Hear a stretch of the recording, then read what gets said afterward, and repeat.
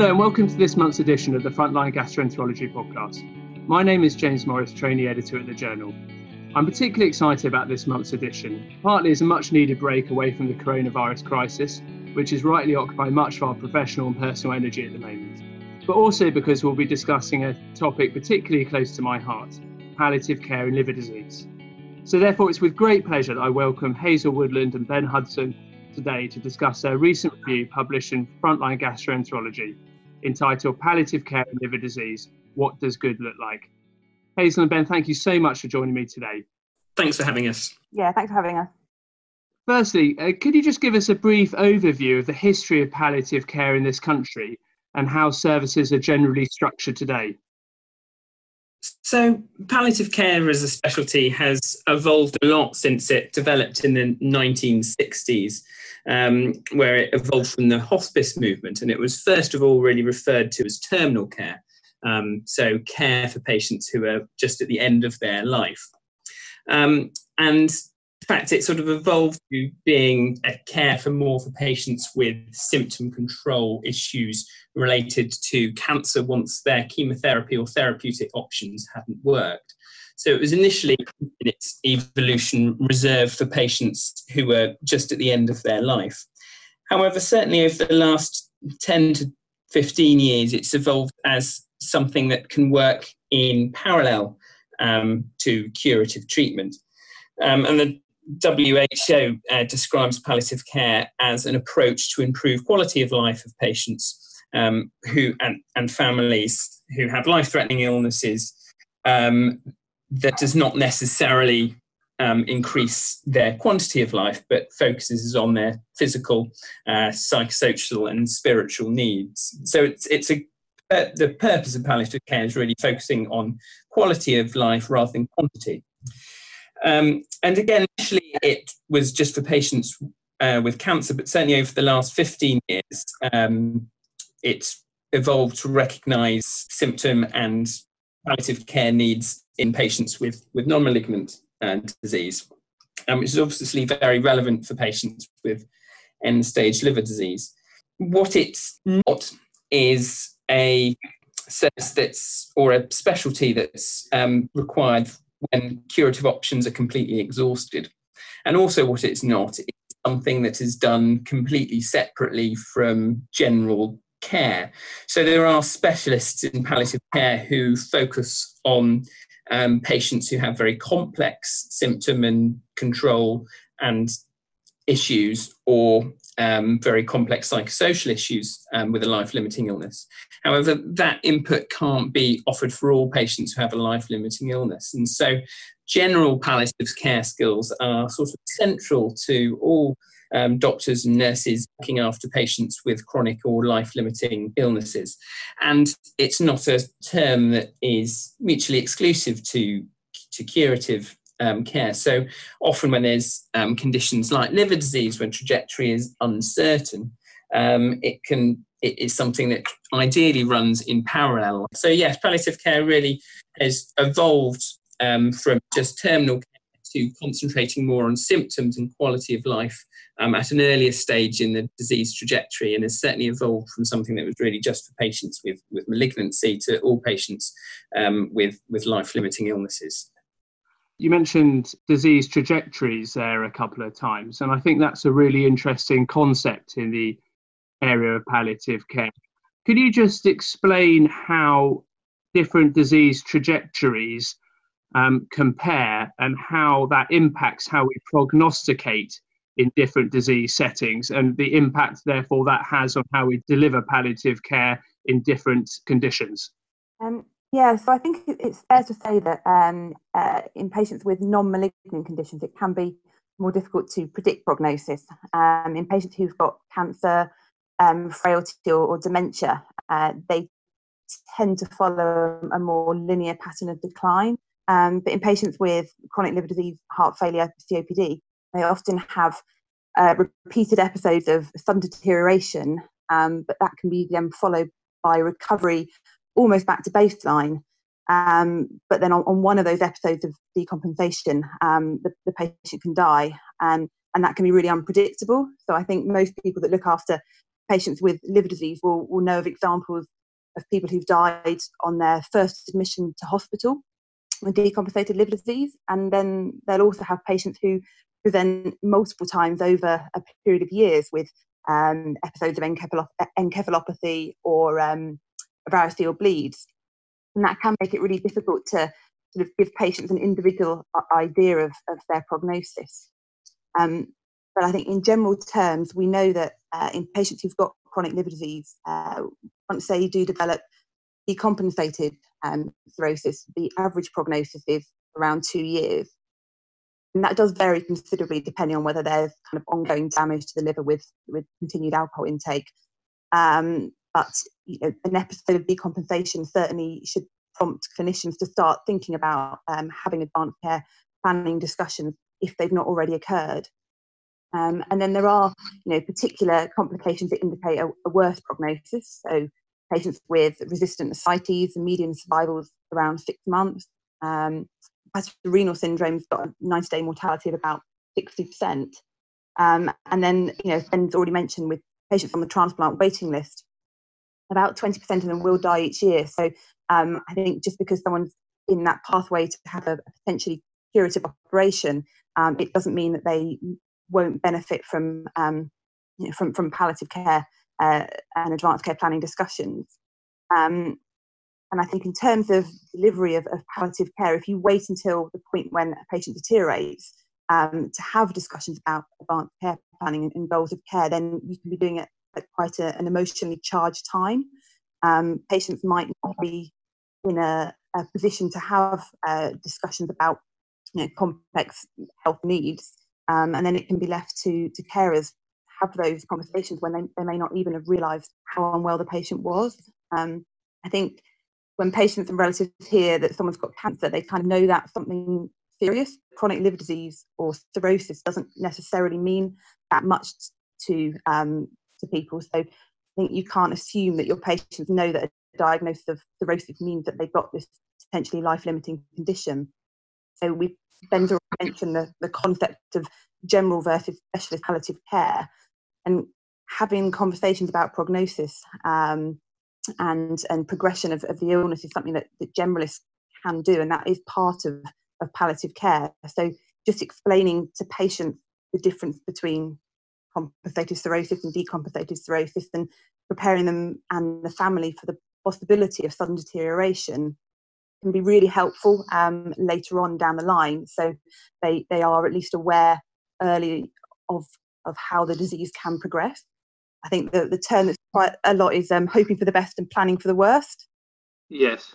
So if we've got a patient who is decompensated and we know their prognosis is poor, we begin having that discussion with the patient and the families about the medium and long-term outlook. And of course, as Ben said at the beginning, one of the main goals of palliative care is to initiate those discussions and then to manage symptoms. You touched, Hazel, on a few of the symptoms that liver disease patients develop, and perhaps I wonder if you can expand on that and what the main areas of symptom control that need to be managed in patients with decompensated liver disease in the later stages of their disease trajectory. So the syndrome of decompensated advanced chronic liver disease or decompensated cirrhosis comes with a heavy symptom burden as part of the disease. And a lot of the significant symptoms of chronic liver disease and good palliative care in liver disease also reflect good chronic disease management and good general hepatology. So the two aren't highly different entities. So there's the classic features of decompensation. I mean, encephalopathy comes out consistently in quality of life studies and qualitative research as the feature that is most distressing to patients and relatives. And sometimes the treatment of that in terms of laxative medications and lactulose can cause an increase in those symptoms. And so we're finding that sort of earlier use of medications like rifaximin has been helpful when the treatment can also cause a symptomatic burden.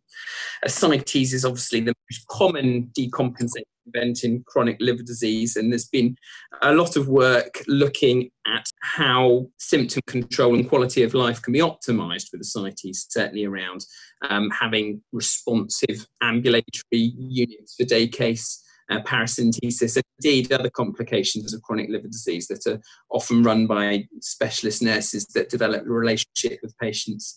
And also, coming increasingly as the use of longer-term abdominal drains. Features of sarcopenia and malnutrition can affect energy levels, can contribute into their encephalopathy and their ascites, and a good multidisciplinary team input in terms of early dietetic response can have important symptomatic as well as sort of prognostic benefits. So again, it's this concept that palliative care and good hepatology are really two sides of the same coin. A lot of the symptom control management is not mutually exclusive.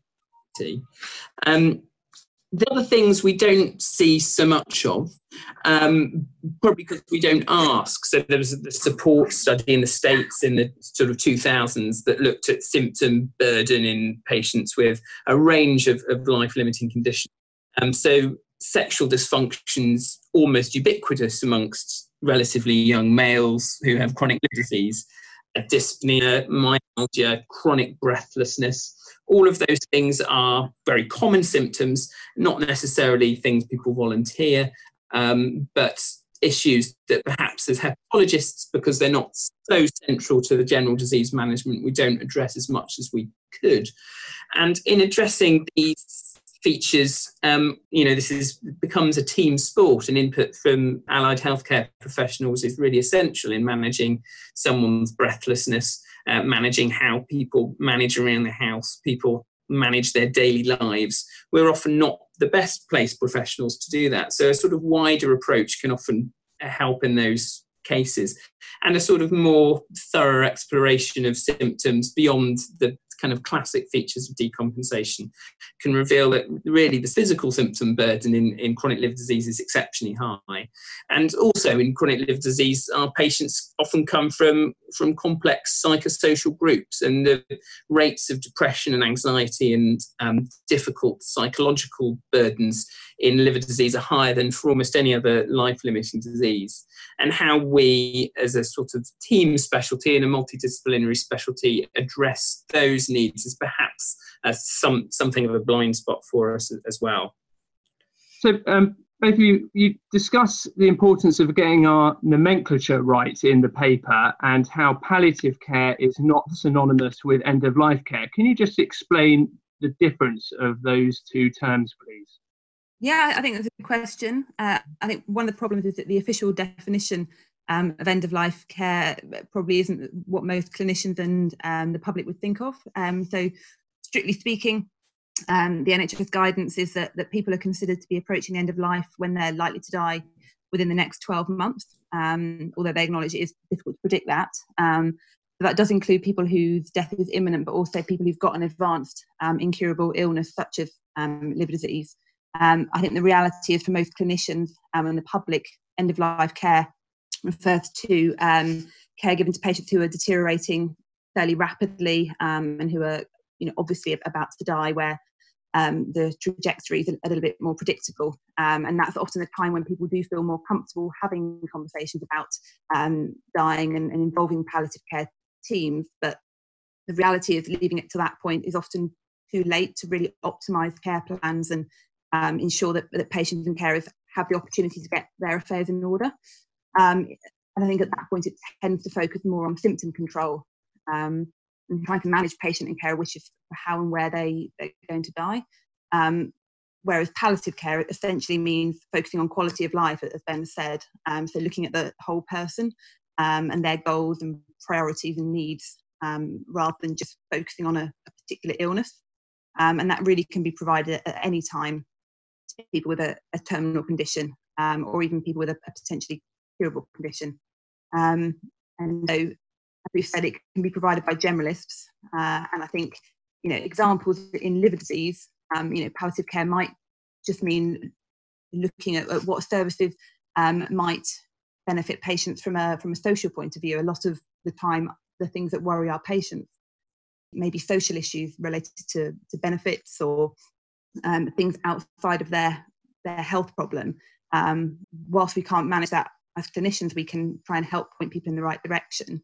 And it might also mean having conversations about the pros and cons of ongoing surveillance for things like HCC. For most people, that's going to be appropriate, but then for some people, the sort of burden of coming up for 6-monthly ultrasound scans might be kind of quite arduous and costly for them, and potentially unnecessary. So it's really just thinking about the whole person and not just the illness.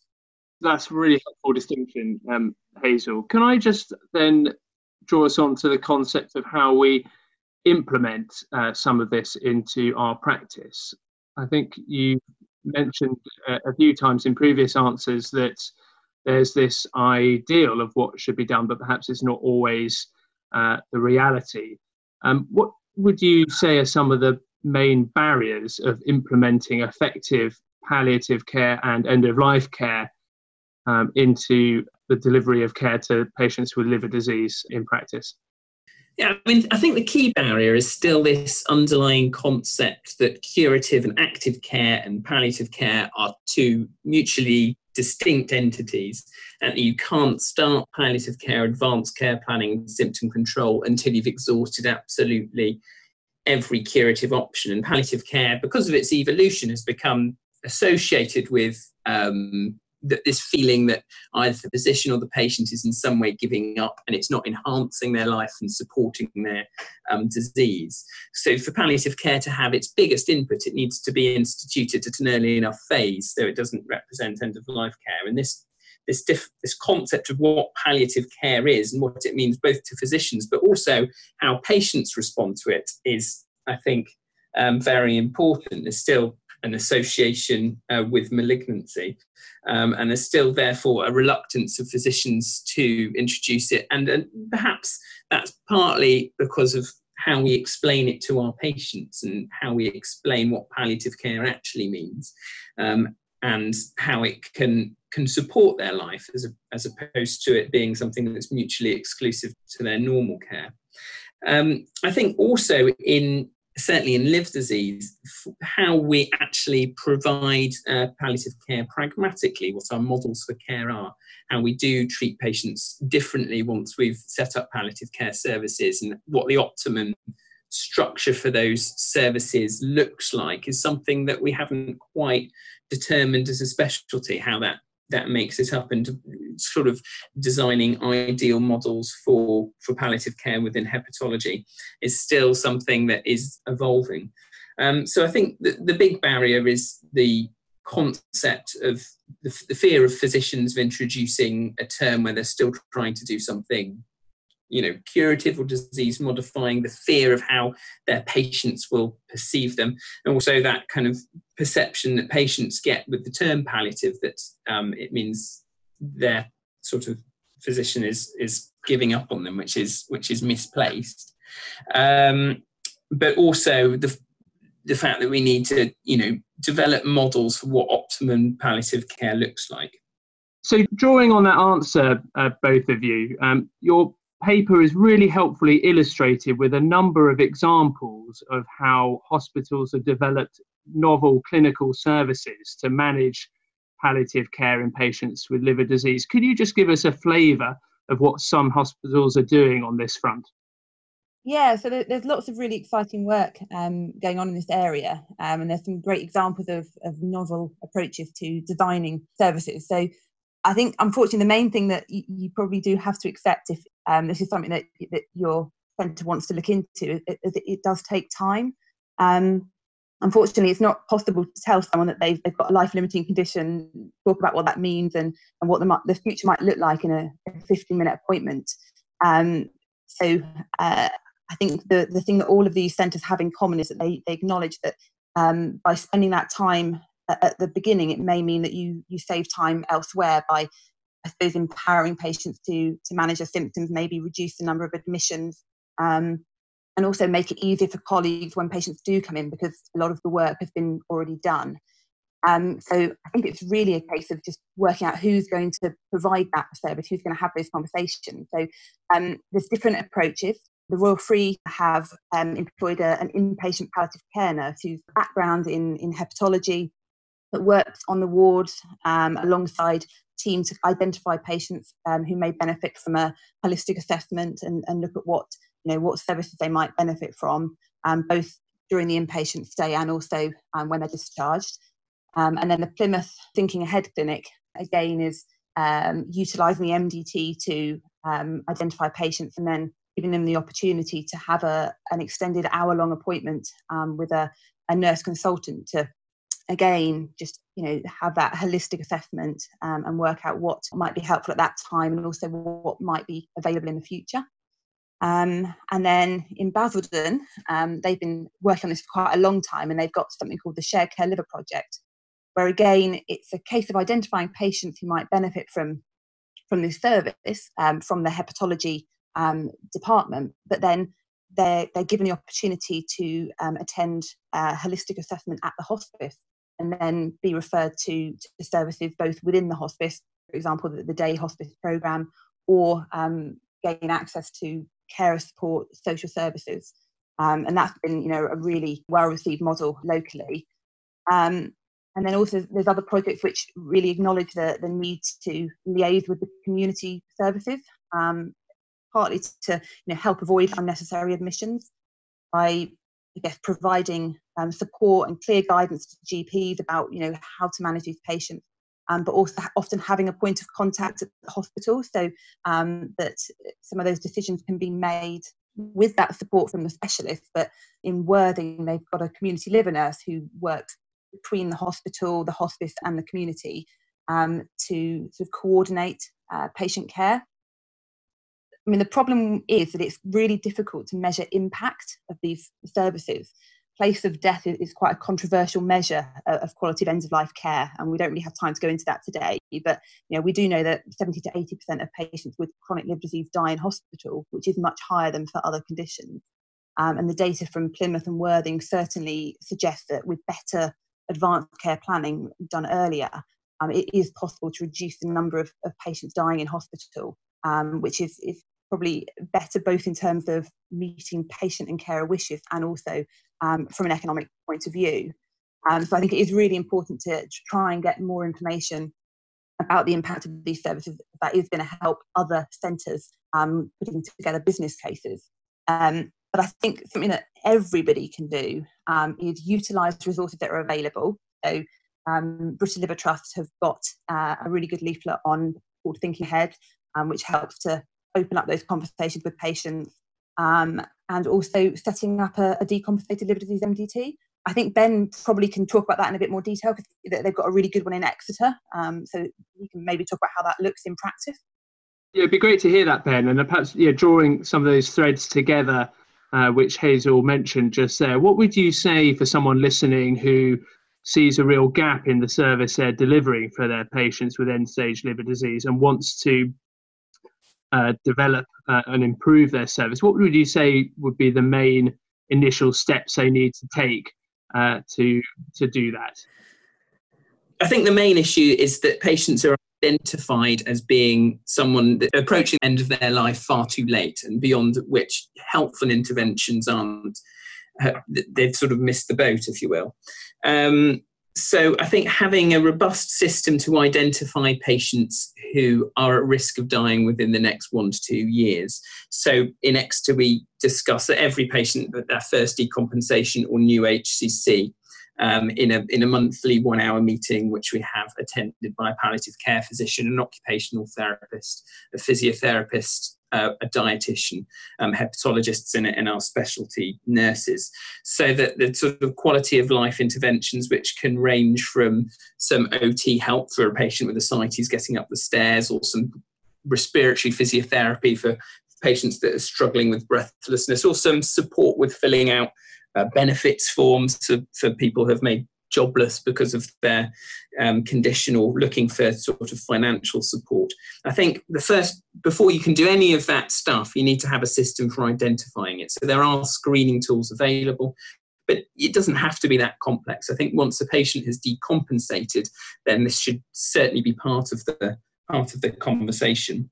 And I think establishing an MDT and recognising that this is not something we can do as individuals. This is something that is a team sport, and that needs our colleagues in physiotherapy and palliative medicine, potentially occupational therapy. And so it doesn't take a huge amount of extra resource. It's 1 hour a month for us. We're a hospital serving about 500,000 people. And we discuss sort of 7 or 8 patients each month. I think investing time and effort in good ambulatory services, certainly for patients with refractory ascites, is an important step. Patients do much better if they're engaged in a day case unit, and there's significant cost benefits from that. And equally, looking at other more novel symptom control interventions, such as long-term abdominal drains for centres that have that facility. Certainly Sumita Verma and Maggie Corrigan have done lots of work around that, and I think that's something that's evolving.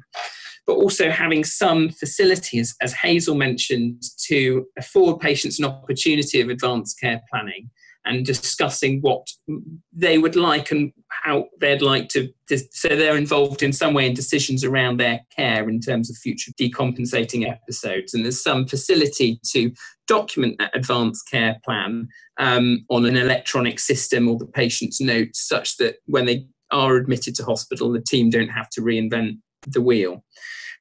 So yeah, I think I would say finding a system that you routinely screen patients for uncertain prognosis or poor prognosis, establishing a small MDT, investing in time and effort in good ambulatory services to reduce hospital admissions as much as is feasible, and to having facilities that you can document advanced care planning discussions and make those available to wider members of your hepatology or gastroenterology teams is a good sort of step to get this going.